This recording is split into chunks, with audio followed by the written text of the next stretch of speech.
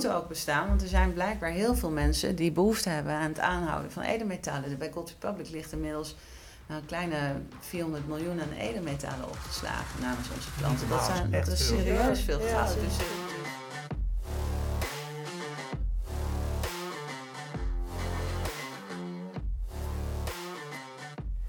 welkom bij een nieuwe aflevering van de EuroCollege podcast. Het is een nieuwe stem die we nu horen. Louise, het is de eerste keer dat jij erbij bent. Zou je wat kunnen vertellen over wie jij bent en hoe het is om nu eindelijk een keer aan te kunnen schuiven hier? Ja, superleuk dat ik er eindelijk bij mag zijn. Mijn naam is Louise Zeeman. Ik ben op dit moment 19 jaar oud. En ik studeer International Business and Finance aan het EuroCollege. En ik ben toch wel benieuwd wie er allemaal aan onze tafel gaan aanschuiven. Vandaag is dat in ieder geval een hele bijzondere gast. Finance is een belangrijk onderdeel van mijn studie. En zeker in de wereld waar we hedendaags in leven, waar toch een financiële crisis op de loer ligt, gaat men toch een beetje kijken waar ga ik met mijn geld heen. De gast van vandaag weet hier hoe dan ook heel veel over te vertellen. Zij is de founder van Gold Republic en NXchange. Marleen, welkom. Dankjewel dat je hier vandaag wil zijn. Superleuk. Ik heb er zin in. Nou, leuk om te horen. Ja, hartstikke leuk. Nou ja, voordat we verder gaan, willen we eigenlijk eerst een vraag stellen. Nou, zoals ik net al zei, is finance een belangrijk deel van mijn studie. Maar hoe belangrijk vind jij het dat jongeren en ook studenten vanaf een jonge leeftijd al kennis meekrijgen van financiën? Ik bedoel, met de huizenmarkt, wat nu al chaos is, en ook de studiekosten, de rente. Hoe zie jij dit? Ja, ik vind het eigenlijk, het is echt een must. In de periode dat ik aan het studeren was, hadden wij nog een onbeperkte studiebeurs. We konden 7 keer ons jaarsalaris lenen voor een hypotheek. Het kon gewoon niet op. En ja, die tijden zijn gewoon echt veranderd.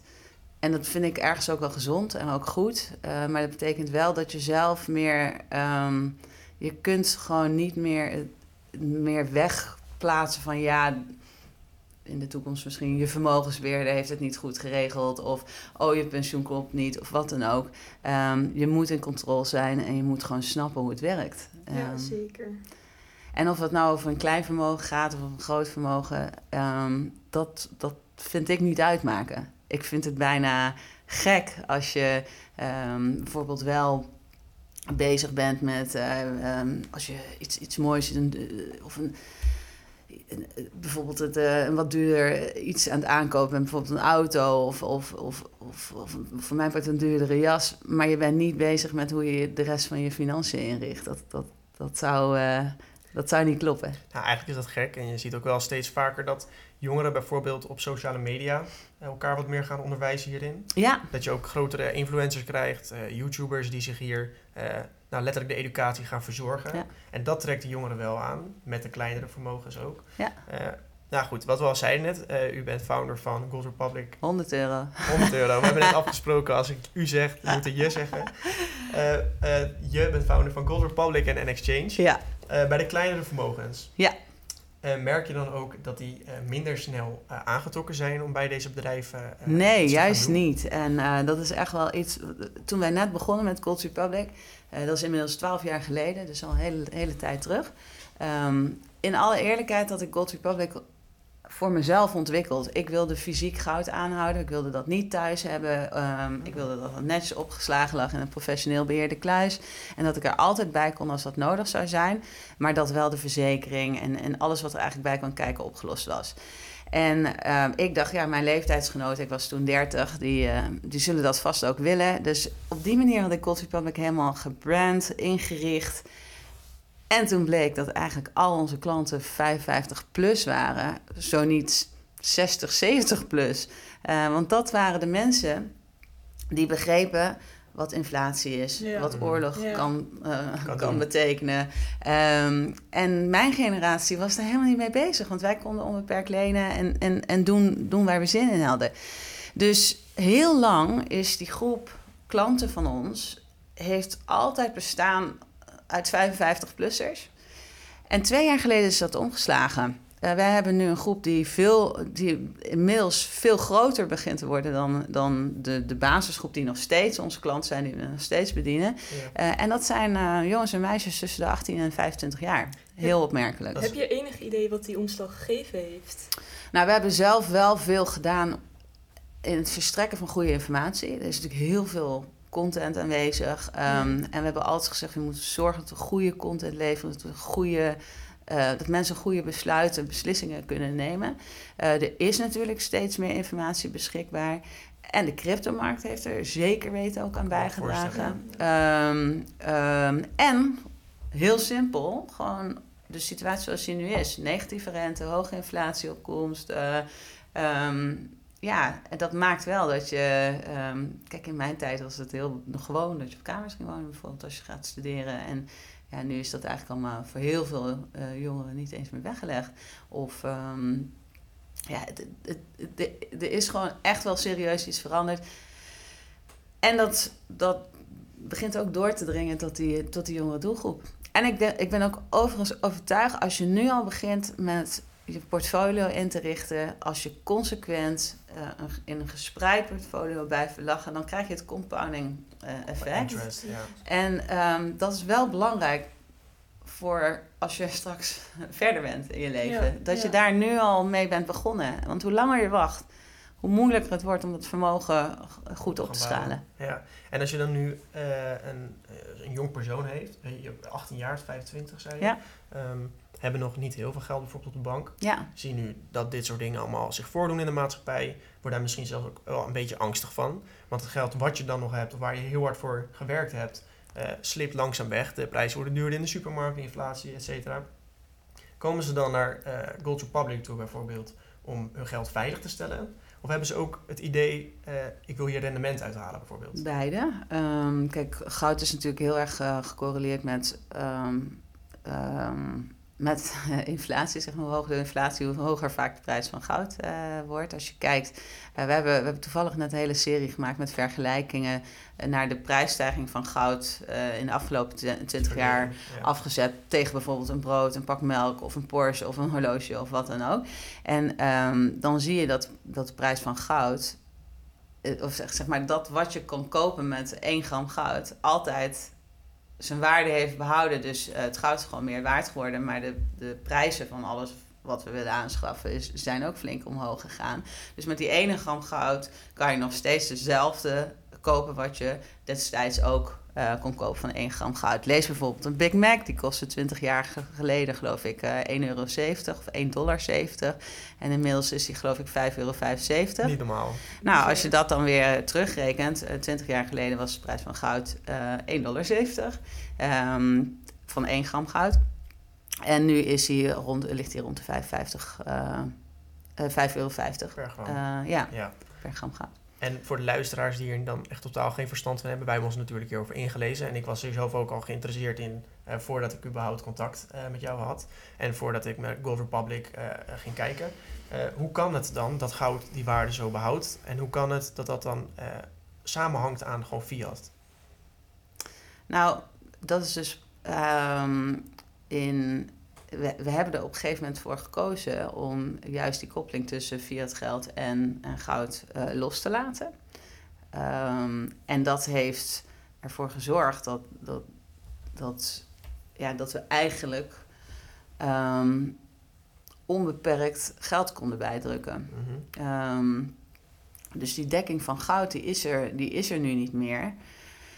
Toch door de historie, door hoe geopolitiek en ook macro-economisch men tegen goud aankijkt, heeft goud nog steeds wel die soort van currencywaarde. Een land vindt het nooit fijn als de prijs van goud veel sterker wordt dan haar munteenheid. Nee. En dat is gewoon zo. Dat puur uit schaarste? Of het zwakker worden van de munteenheid. Okay. Dat zou natuurlijk ook kunnen zijn. En dat is nu beide gaande eigenlijk? Eigenlijk wel. Dus, en dat zijn redenen waarom die twee eigenlijk niet... Dus goud is echt een acyclische belegging. En wordt daarom vaak gebruikt als wat we dan noemen een inflatiehedge. Ja. Je zei net ook al, ik ben er dan mee begonnen omdat ik er zelf interesse in had. Ja. De situatie destijds was anders dan dat het nu is. Wat je dan nu opgeeft als reden, wat is voor een 18-jarige bijvoorbeeld een reden zou kunnen zijn om hierin te stappen. En ook waarom het zo is. Was dat toen al bekend bij jou? Had je dat toen al die visie hiervoor? Of heb je het opgericht vanuit een ander oogpunt? Nee, ik denk dat de situatie niet eens zo heel gek anders dan nu was. Het was 2010, net na de financiële crisis. Goud stond toen ook op zijn all-time high. Die is nu inmiddels alweer dwars overheen gegaan. Ik heb die crisis van heel dichtbij meegemaakt. Ik was hier voor Gold Republic, voordat ik ondernemer was ik werkzaam bij Optiver. Dat is een grote optiehandelaar. Dus wij zaten daar middenin en dan word je opeens heel erg bewust van hoe die kapitaalmarkt, hoe die financiële markt eigenlijk nou werkt. En dan kijk je vooruit en dan denk je van oké, je weet hoe dingen mis kunnen gaan. Je weet, vanaf dat moment zijn de geldpersen alleen maar nog harder aangezet. En dan weet je dat uiteindelijk wil je dat een deel, niet al mijn vermogen zit in goud, maar een deel van eigenlijk vooral je cashpositie, dus wat je in cash aanhoudt, niet in andere posities, dat wil je beleggen in goud. Maar de reden en de motivatie was niet zo heel anders als waarom ik nu goud zou kopen. Okay. Ja. En naast Gold Republic heb je natuurlijk nog een andere onderneming, NXchange. Ja. Wat was jouw motivatie om dat op te richten naast Gold Republic? Ik ben Gold Republic ook gestart omdat ik had een non-compete. Ging weg bij mijn vorige werkgever en ik mocht een jaar lang niks in de optiehandel doen. Daar werd ik goed voor betaald, dus daar was ik helemaal oké mee. Ik was alleen 30 en was managing director geweest van Optiver in Amerika. En ik kwam terug en ik denk, en nu dan? Wat gaan we doen? Ik ben echt nog niet klaar om onder een palmboom te gaan liggen. En toen ben ik gaan kijken wat ik wel mocht handelen. En dat waren de fysieke producten, koffie, cacao, boter en goud. En goud, naast dat ik zelf al interesse had om wat goud aan te kopen in die periode, is een heel mooi product. Het is niet bederfelijk, het is uniek identificeerbaar, waardoor je eigenlijk die overdracht heel goed frictieloos kan maken. Maar wat ik eigenlijk op dat moment onderschat heb, is hoe goud ook verbonden is met alles wat slecht is in de wereld. En als het niet goed gaat in de wereld, dan doet goud het heel goed. En in welke zin dan direct verbonden met dingen die slecht gaan in de wereld? Oorlog, geopolitieke spanningen, currencycrisis, inflatie, alles wat serieuze gevolgen heeft. Corona, dat heeft een positieve invloed op de prijs van goud. Ja. En dat is heel raar, en dat past eigenlijk ook wat minder goed bij mij als mens. Ik ben heel dankbaar voor dat we het kunnen aanbieden. Dat we wat mij betreft ook, ik denk, de enige aanbieder zijn die het zo goed geregeld heeft, juridisch, technisch, zoals wij dat doen. We zijn ook de grootste partij. Maar de markt is, het is ook best ethisch best lastig op het moment dat het heel slecht gaat overal, dat wij het als bedrijf ongelooflijk goed doen. Ja, dat het bij jullie juist beter gaat als het ergens anders zit. Ja, de afgelopen 3 jaren waren voor ons, het is ongelooflijk, het blijft maar komen en het blijft maar groeien. En daar zijn we heel dankbaar voor. En we moeten zorgen dat we de service blijven verlenen die we doen. Volgens mij lukt dat ook. Maar ik was toch ook wel heel graag bezig met nieuwe ontwikkelingen. Hoe kun je eigenlijk aan de groeikant van de economie eigenlijk zitten? En daar kwam NXchange om de hoek kijken. Dus feitelijk lijken ze heel erg op elkaar. Bij NXchange beleg je in impact. Bij Gold Republic beleg je in goud. Op beide platformen, dus bij NXchange hebben we op een gegeven moment een harde keuze gemaakt. Wij bieden alleen maar impactbeleggingen aan. Ja. Maar we bieden ook alleen maar impactbeleggingen aan die wel passen in deze tijd. Dus waarom impact? Ten eerste, als je als je over 10 jaar gaat kijken, ben ik van overtuigd dat we het niet meer hebben over impact beleggen of sustainable beleggen of wat dan ook. Dan is dat gewoon de norm. Dan is dat het nieuwe nu. De bedrijven die over 10 jaar groot zijn, goed zijn, dat zijn die bedrijven die nu daar op grote schaal aan bijdragen, dat hebben doorgevoerd in een onderneming zelf. Dat zijn de volgende unicorns. Ja. Dus wat mij betreft, alleen al daarom, even los van dat we natuurlijk ook andere problemen hebben als het einde van grondstoffen, et cetera, is het interessant om naar die categorie te kijken. Maar dan zit je wel aan de kant van het oplossen van iets. Ja. In plaats van de uitvlucht. Ja. Maar aan de andere kant, ik vind dat ergens ook wel mooi. Want uiteindelijk heb je door de geschiedenis heen, daar hadden we het net ook al heel even over, heb je altijd wel dat de economie omhoog gaat, naar beneden gaat. Ja. En dat gaat samen inderdaad met slechte dingen in de wereld. Maar dat is eigenlijk onvermijdbaar, is niet te vermijden. Klopt. En als je dan als Gold Republic een onderdeel kan zijn van die toch toevlucht, toch wat zekerheid. Ja. Dus ik dat niet per se als iets slechts. Of niet eens dood is de ander zijn brood. En direct verbonden met elkaar. Als Gold Republic er niet zou zijn, zou er wel weer een andere toevlucht we hebben wel degelijk een functie. Dus we moeten ook bestaan. Want er zijn blijkbaar heel veel mensen die behoefte hebben aan het aanhouden van edelmetalen. Bij Gold Republic ligt inmiddels een kleine 400 miljoen aan edelmetalen opgeslagen namens onze klanten. Dat is serieus veel goud. Dus je hebt die functie. Mensen hebben die behoefte, kunnen hun vermogen ook beschermen door goud aan te kopen. En dat is wel iets waarvan ik denk van we voegen wel nut toe aan dat stukje wat we doen. Want hoe waarborgen jullie de transparantie? Want de goudmarkt wordt gezien als een loesje markt. Ja, en hoe klopt. Daar had ik enorm last van toen we begonnen. Ik schaamde me zelfs een beetje in het begin toen ik met Gold Republic startte. Dat ik dacht van jeetje, wat moet ik in deze markt?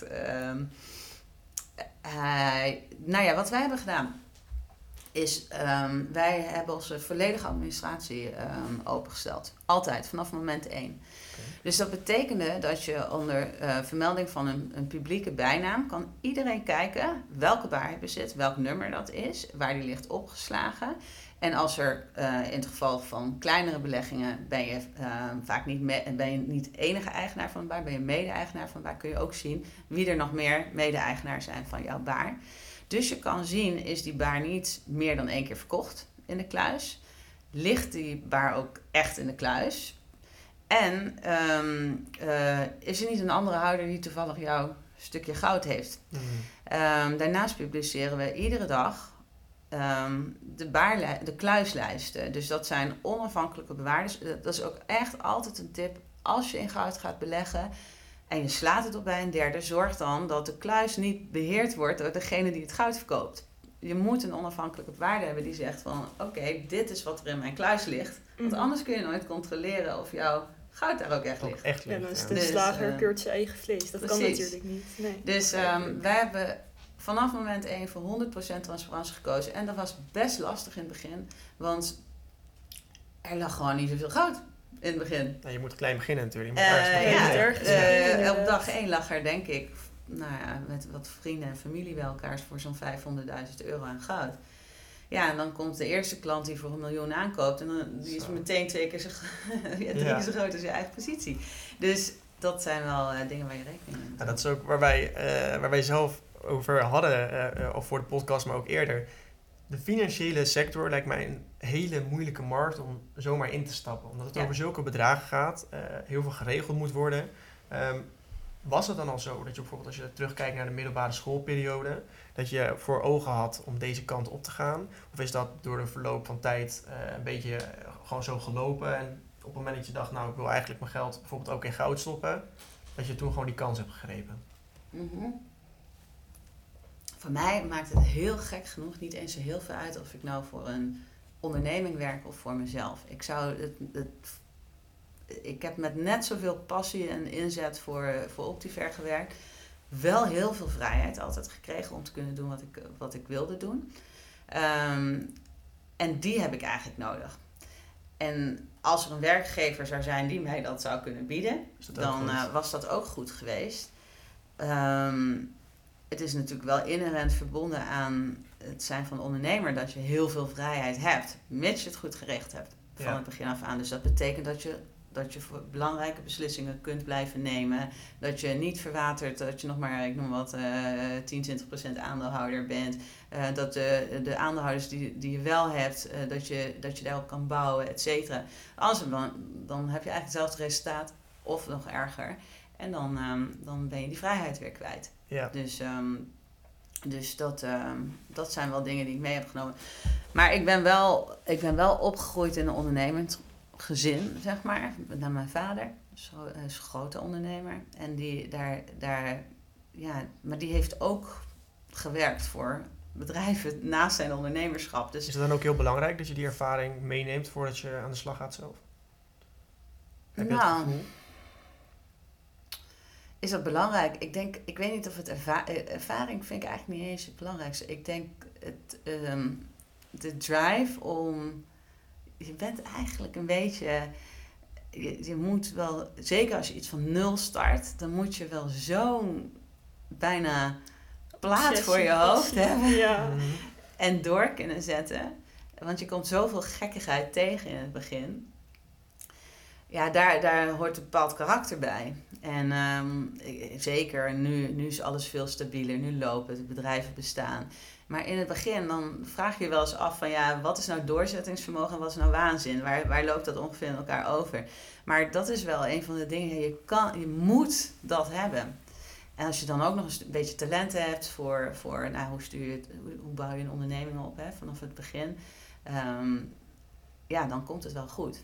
En als je terugkijkt naar die periode dat je dat zelf gedaan hebt, wat is nou echt een les waar je tegenaan bent gelopen? Dat je dacht, als ik nu dus weer opnieuw zou beginnen, dan zou ik dat echt meegeven aan iedereen. Let hier alsjeblieft op bij het beginnen bij je eigen onderneming. Nou, een van de dingen waar het is een goede les, maar ik heb het gelukkig goed gedaan van het begin af aan, is dat wat ze niet vertellen tijdens je opleiding, is hoe belangrijk legal eigenlijk is. Juridische kennis. Het goed kunnen lezen van contracten. Het goed kunnen opstellen van goede algemene voorwaarden. Als ik kijk naar mijn werk, dan denk ik dat bijna 70-80% van mijn tijd daarin zit gaat. In alles wat hier omheen gebeurt. Om ervoor te zorgen dat je onderneming niet in gevaar loopt. Simpelweg gezien. En dat heeft ervoor gezorgd dat ik altijd... Dus we hebben wel tegenslagen gehad, maar die zijn altijd heel goed opgevangen omdat ons IP heel goed geregeld was. Omdat onze voorwaarden goed geregeld waren. Omdat contracten waterdicht waren. Daar kon je echt geen spel tussen krijgen. Want je wordt aan alle kanten belaagd. En daar moet je jezelf voor kunnen beschermen. Dus goede juridische kennis als ondernemer is denk ik bijna een must. En als je zou kunnen aanraden hoe je dat op zou doen, zou je dan zeggen, ga daar voor scholing doen of ga daar zelf achteraan? Ja, ik zou binnen, als je daar een minor of een major, weet ik het hoe het tegenwoordig werkt. Maar neem het mee. Hou het heel dicht bij je. Alle vakken die je daarin kan volgen, gewoon om je wat basis te geven en verdiep je er gewoon in. Lees een contract. Bij mij is het eigenlijk begonnen met, mijn vader heeft, ik had een weddenschap met hem. En ik was zo overtuigd dat ik gelijk had. Dus ik zei, ik wil het op papier, want ik heb gelijk en ik wil wel dat je afspraken nakomt als het uitkomt. En toen schreef hij op, als Marleen ongelijk heeft, dan krijg ik van haar X. €100 weer. Ja. Nou ja, Marleen had geen ongelijk, maar er stond niet op het contract van als Marleen gelijk heeft, dan betaal ik haar dit. En dat was zo'n pijnlijke gewaarwording. Want ja, ik had mijn weddenschap wel gewonnen, maar je krijgt niet betaald. Terug. Ja, goede les, wijze les. En dat is toch wel, dat is voor mij echt het startpunt geweest dat maakt niet uit wat ik teken. Ik lees het, ik begrijp het en ik voel het. En eerder gaat het niet weg. En dat is, denk ik, dat is gewoon, ja.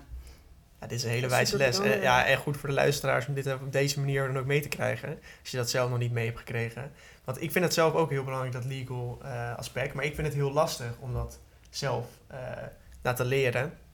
Ga je dan naar de boekenwinkel, pak je dan een boek over rechten erbij? En wat van rechten pak je er dan precies bij? Want de bedrijfswereld is heel groot. Ja. Dus welk aspect ga je dan aanvliegen, zeg maar? Nou ja, ik zou sowieso binnenrecht als ondernemer zijn stukken als bijvoorbeeld bedrijfsrecht, internationaal corporate law of fiscaal recht zijn interessant. Dus als je daar wat basis in mee kan pakken, dan zou ik dat zeker aanraden. En daarnaast ook als je een onderneming start, ook, je kunt alles zelf doen. Maar op dit soort stukken beknibbel niet op de kosten. Neem de beste advocaat die je kan vinden in dat topic. En zorg dat je goed ondersteund wordt. Maar het is wel een tandem. Je kunt niet alles aan die advocaten overlaten. Je moet begrijpen en zorg dat hij het blijft uitleggen als je het niet snapt. Ja. Wat je op papier zet. Ja, dat is ook echt goed communiceren. Tot de laatste letter. Ja. En nu hebben we het nu over gehad over toen je begonnen bent. En nu van dag tot dag. Ja. Hoe zou jij dan, Marleen, als onderneemster echt beschrijven? Wat zijn echt jouw vaardigheden die je echt op de tafel brengt, zeg maar? Ik ben heel creatief. Ik kan heel goed combinaties maken tussen hoe de wetgeving gestructureerd is, met name de WFT, de financiële wetgeving, en dat vertalen naar een technische oplossing. Dat is wel, denk ik, een van mijn sterkste punten. En ik accepteer gewoon geen nee. Oké. Nooit. Gewoon nooit. Sterk. Nee, dus ik ga door tot ik de ja krijg. Ja. Dus ik denk dat de twee dingen zijn die mij goed maken in het vak wat ik doe. Dus doorzetten en kennis combineren aan creativiteit en dat mooi de markt inbrengen. Ja. Dat zijn wel twee echte go's, zeg maar, voor ondernemen. Zeker zijn van je standpunt. En daar ook dan bij blijven staan. Ja. En niet zomaar iemand je van je pad af laten zetten. Zeker. Dat zeggen ook in je nee. Gewoon zorgen dat het een ja wordt. Ja. Dat vind ik wel heel sterk. Ja, leuk om te zien. Merk je als vrouw zijnde dat is best wel ook een topic nu natuurlijk in de bedrijfswereld. Dat het nog anders gekeken wordt naar CEO's zijnde en founder van dit soort grote bedrijven. Dat we anders met jou communiceren dan bijvoorbeeld met een mannelijke CEO. Nee. Totaal niet. Nee, ik heb nooit één moment last gehad van het feit dat ik vrouw ben. Nou, dan is dat ook dat is hartstikke mooi. Ja, dat is goed om te horen. Het is ook leuk om juist, ik vind het leuk om te zien dat juist nu allemaal wat gelijker getrokken wordt. En ook wat meer, misschien niet eens gelijker getrokken, maar dat er over gepraat wordt in ieder geval. Maar zoals jij nu zegt, ik accepteer geen nee. Vaak hoor ik nog wel eens van dat er dan de vrouwen bijvoorbeeld niet hun wil door kunnen zetten. En dat mannen dat wel doen. En dat daarom mannen hoger staan in het bedrijfsleven. Nou, weet ik niet. Het zal aan heel veel dingen kunnen liggen. Ik moet er wel bij zeggen dat ik ben opgegroeid op Curaçao. Mm-hmm. En daar is dit topic is helemaal niet zo aanwezig zoals we dat in Nederland of in Europa eigenlijk kennen. En dat heeft heel veel te maken met de geschiedenis van Curaçao. Dat de vrouw eigenlijk de vrouw is vaak de vader, de moeder, de kostwinnaar, eigenlijk alles. Dus het is nooit... Ik was echt verbaasd eigenlijk toen ik voor het eerst een beetje kennis maakte met dat het een issue was. Dus ik denk dat het ook heel erg zit in jezelf. Ik heb echt serieus... dat er verschillen zijn tussen mannen en vrouwen, natuurlijk. En ik ben ook heel graag gewoon vrouw in mijn werk zijn. Mm-hmm. Dat is in sommige gevallen zelfs een voordeel. Maar je moet je gewoon bewust zijn hoe je brein werkt. En hoe dat je wel vanuit... niet als vrouw kijkt, maar gewoon als ondernemer kijkt naar... dat is een hele mooie. Ja, maar dat is een hele mooie. Naar een situatie. Dus nee, ik vind positieve discriminatie of quota waarbij bepaalde diversiteit behaald moet worden. En dat soort punten vind ik echt een lastig topic. Ik heb daar moeite mee. Omdat ik er zelf nooit last van heb gehad. Nou, dat is eigenlijk perfect, toch? Want dat wil je, het liefst. Ik denk dat we aan zijn gekomen bij ons vaste rubriek. Ja, zeker. Het vragenvuurtje, waarin we wat meer te weten krijgen. Ook de kleine dingetjes achter Marleen. Leuk. Dus misschien liever dit of dat vragen zijn. Ja, we gaan in korte tijd wat vragen stellen. Oké. Er is geen goed of fout. Het is niet zwart of wit. Maar probeer gewoon zo snel mogelijk antwoord te geven. En dan gaan we er later nog even op terugkijken. Ik ben er helemaal klaar voor. Ben je er klaar voor? Dan ga ik aftellen. 3, 2, 1. Sparen of investeren? Investeren. Werken voor een baas of werken als baas? Werken als baas. Formele of informele bedrijfscultuur? Informeel. Thuiswerken? Maar wel met duidelijke afspraken onderling. Thuiswerken of op kantoor werken? Maakt me niet uit. Avondje Netflix of een avondje een boek lezen? Beide. Dus Boek lezen. de zomer of winter? Maakt me niet uit. Succesvol en bekend zijn op je 20ste of na je 30ste? 20ste. Investeren in goud of in bitcoin? Goud. 100%. Bij een onderneming gewoon beginnen of goed en lang voorbereiden? Gewoon beginnen. Geen Instagram of geen LinkedIn? Geen LinkedIn. 500.000 euro aan goud of 5 miljoen online volgers? 5 miljoen online volgers. Nog een onderneming starten in de financiële branche of in een compleet andere branche? In een compleet andere branche ben ik al aan het doen. Oké. Spannend. Dat was hem. Spannend. Nou, wat mij direct opviel, was dat je zei een onderneming starten in een compleet andere branche. Ja. Zou je daar nog wat over kunnen vertellen of is dat nog top secret? Nee, daar kan ik zeker wat over vertellen. Ik vind dus, ik denk dat het heel erg belangrijk is dat je je goed informeert over wat er allemaal komt en hoe de wereld werkt. Mm-hmm. En wat echt ontbreekt in alle schoolboeken is hoe dat in elkaar zit. Daarnaast is er ontzettend veel eigenlijk niet goede informatie ook, zeg maar, beschikbaar. En waar mensen wel hun beslissingen, beleggingsbeslissingen of wat dan ook op baseren.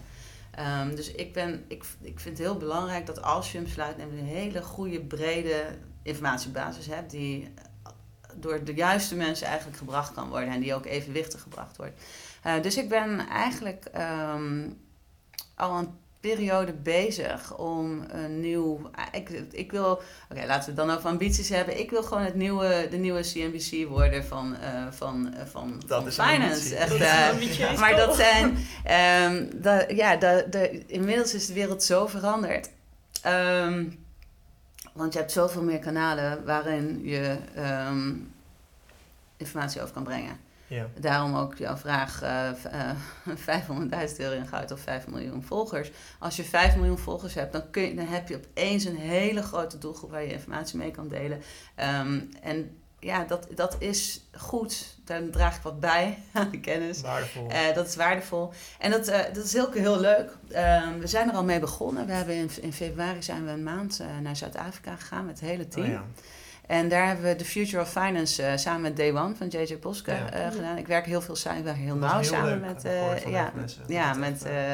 met J.J. En daar gaat een vervolg aan komen. Okay. Dus in november gaat de volgende editie van de Future of Finance kopen. Ik zou ook echt zeggen, schrijf je ervoor in. Want we hebben vorige keer hadden we 9 gasten die met ons mee op reis zijn gaan. Dit keer zijn het er 12 en het zijn echt niet de minste. En er worden alle topics besproken. Niet alleen goud, maar er worden ook aandelen, ook de macro-economie, ook NFT's, crypto's. Ja. Alles zit erin. En dat vind ik gewoon heel leuk. Om dat mooi in beeld te brengen. En Heel leuk. Dat is heel leuk. Ja, en ook dit is helemaal voor alle luisteraars mega interessant. Want inderdaad, je educatie uit een plek halen waar je weet dat het betrouwbaar is. En waar het ook nog eens op een attractieve manier naar buiten gebracht wordt. Ja, dat mis je toch nog wel een heel klein beetje. Want echt dat saaie hoofd wat zit te praten op zo'n televisie. Dan denk ik, dit kan gewoon beter. Echt. Dat moeten we in de gaten houden in ieder geval. Ja. Oké, mooi. Nou, nog even kort informele bedrijfscultuur, maar wel duidelijke afspraken. Ja. Dus dat betekent dan, je zei net ook al, remote werken is ook oké. Ja. Gewoon zolang we elkaar begrijpen, dan kan het allemaal gewoon relaxed. Communicatie is heel erg belangrijk. Verantwoordelijkheid is heel erg belangrijk. Want als je een hele informele cultuur hebt en mensen op heel veel verschillende plekken zitten, kun je mensen niet, dan moet je ze vertrouwen op wat ze doen. Ja. En wat ze leveren. En dat betekent dat er kan niks tussen wal en schip vallen. Moet gewoon goed gaan. Moet bij iedereen goed duidelijk zijn wat er verwacht wordt. En als dat duidelijk is, ik controleer nooit iemand. Het interesseert me echt niet. Maar je ziet meteen, als iemand toch de kantjes ervan afloopt, of dan valt dat op. Die valt dan ook buiten de groep als je niet goed georganiseerd bent daarin. Dus als die afspraken, als die niet kloppen, dan gaat dat broeien of wat dan ook. En dat hebben wij gelukkig niet. Ik ben daar heel blij mee. Dat is heel mooi, ja. En stel dat zou wel gebeuren, heb je dan iets van, dan hebben we dus de mogelijkheid om diegene erbij te trekken? Zeker, natuurlijk. Er is een verschil. Als het gewoon kennis is, ja, dan soms, we werken met hele jonge mensen. Soms dan is het gewoon kennis en ervaring. Daar kun je wat mee. Dan kun je, als iemand de juiste attitude heeft en de juiste passie heeft, ja, dan ga je gewoon zorgen dat hij op dezelfde snelheid komt als de rest. Maar als het gewoon geen intrinsieke drive is of wat dan ook, ja, dan zijn we er ook meteen klaar mee. Dan ben je ook gewoon weg. Ja. Dus gewoon afscheid nemen van iemand dan. Dan neem je gewoon afscheid van iemand. Dus bij ons hebben we ook mensen die bij ons komen werken, die krijgen altijd 1 keer een tijdelijk contract. En daarna is het gewoon, of je krijgt een bepaald tijdscontract of je kan gaan. Ja. Dan gaan de meeste blijven, want het is denk ik goed en belangrijk dat je vooral aan het begin goed checkt, heb je een goede match. En komt het eigenlijk bijna niet voor dat we daar echt een verkeerde inschatting van maken. Dus goed. Dat is Mooi. We gaan naar ons tweede vaste rubriekje. We hebben al 2 vaste rubriekjes. Eigenlijk hebben we het daar net al een heel klein beetje over gehad. Ja? Over waar je dus nu mee bezig bent. En het is de vaste vraag hoe je leven er over 10 jaar uitziet. En daarbij willen we dan echt weten, stel je zou dus voor je zien, zou je dat dan voor ons willen schetsen, hoe dat er dan dus ook echt uit zou zien? Oké. Over 10 jaar heeft Gold Republic een belegd vermogen van tenminste 1 miljard. En NXchange tenminste 1,5 miljard. Oké. Hoe is die verhouding op dit moment? NXchange zit op dit moment rond de 50 miljoen en Gold Republic rond de 400 miljoen. Okay, dus je verwacht een snellere groei van NXchange dan van Gold Republic? Ja, want op NXchange heb je al heel ander type producten. Goud is echt een niche product. Ja. En op NXchange kun je veel breder publiek aanspreken. Plus ik denk dat beleggen in impact, et cetera, dat gaat alleen nog maar harder en meer vraag naar komen. Dus om dat te realiseren heb je een organisatie nodig die sterk genoeg is om het aan te kunnen. En beide organisaties zijn nu zover dat ze dat kunnen. Dus wij zijn van echt ontwikkelen in het begin nu naar een volgende fase waarin we kunnen gaan schalen. Privé denk ik dat ik zeker weten nog ondernemer ben. Ik kan me niet voorstellen dat ik dan al stop met werken of wat dan ook. Ik vind het gewoon veel te leuk. Ik heb al heel veel vrijheid. Ik reis heel graag en heel veel. En het liefste neem ik mijn groepjes met je mee. Wherever. Of het team is of mijn vrienden of wat dan ook daarin mee. Is dat belangrijk, familie en vrienden? Heel erg. Maar daarom bij mij is niet iedereen, maar een groot deel van de mensen die bij mij werken, vind ik gewoon oprecht, intrinsiek hele leuke mensen. Dus ja, misschien kun je ze ook wel vrienden noemen. Ik vind van wel. En ik heb daar ook geen moeite mee. Ik vind dat werkt gewoon een stuk prettiger. Dus ik vind reizen heel leuk. Ik zou zeker weten, ik zou misschien wel meer. Ik ben nu 1 maand per jaar al in het buitenland. Ja. Mm-hmm. Dat is gewoon de afspraak die ik met mezelf heb gemaakt. Ik zou misschien nog wel 2 keer 1 maand per jaar in het buitenland willen wonen en werken. Ja. En waar zit de rol van waar je dus nu mee bezig bent? Met het, er is geen naam nog aan verbonden, maar bijvoorbeeld dus die Future Finance dagen. Ja. Dus dat je bezig bent met het naar buiten brengen en een veilige bron van informatie. Ja. Hoe zie je die over 10 jaar voor je? We zijn al enigszins begonnen met een kanaal. Dat heet What the Finance, BT Finance. ik denk dat dat kanaal heel groot kan worden. En ik hoop dat het kanaal, of tenminste ik vind dat dat kanaal niet alleen maar een Nederlands kanaal moet zijn. Dat moet in ieder geval een Europees kanaal zijn. Dat is... en ik vind het heel, heel, heel, heel belangrijk hoe het eruit ziet. Dat het aantrekkelijk is. Leuk is om naar te kijken. Ik hou heel erg van film, vormgeving. Ja. Dat het gewoon goed eruit ziet, ja. En daar kunnen we...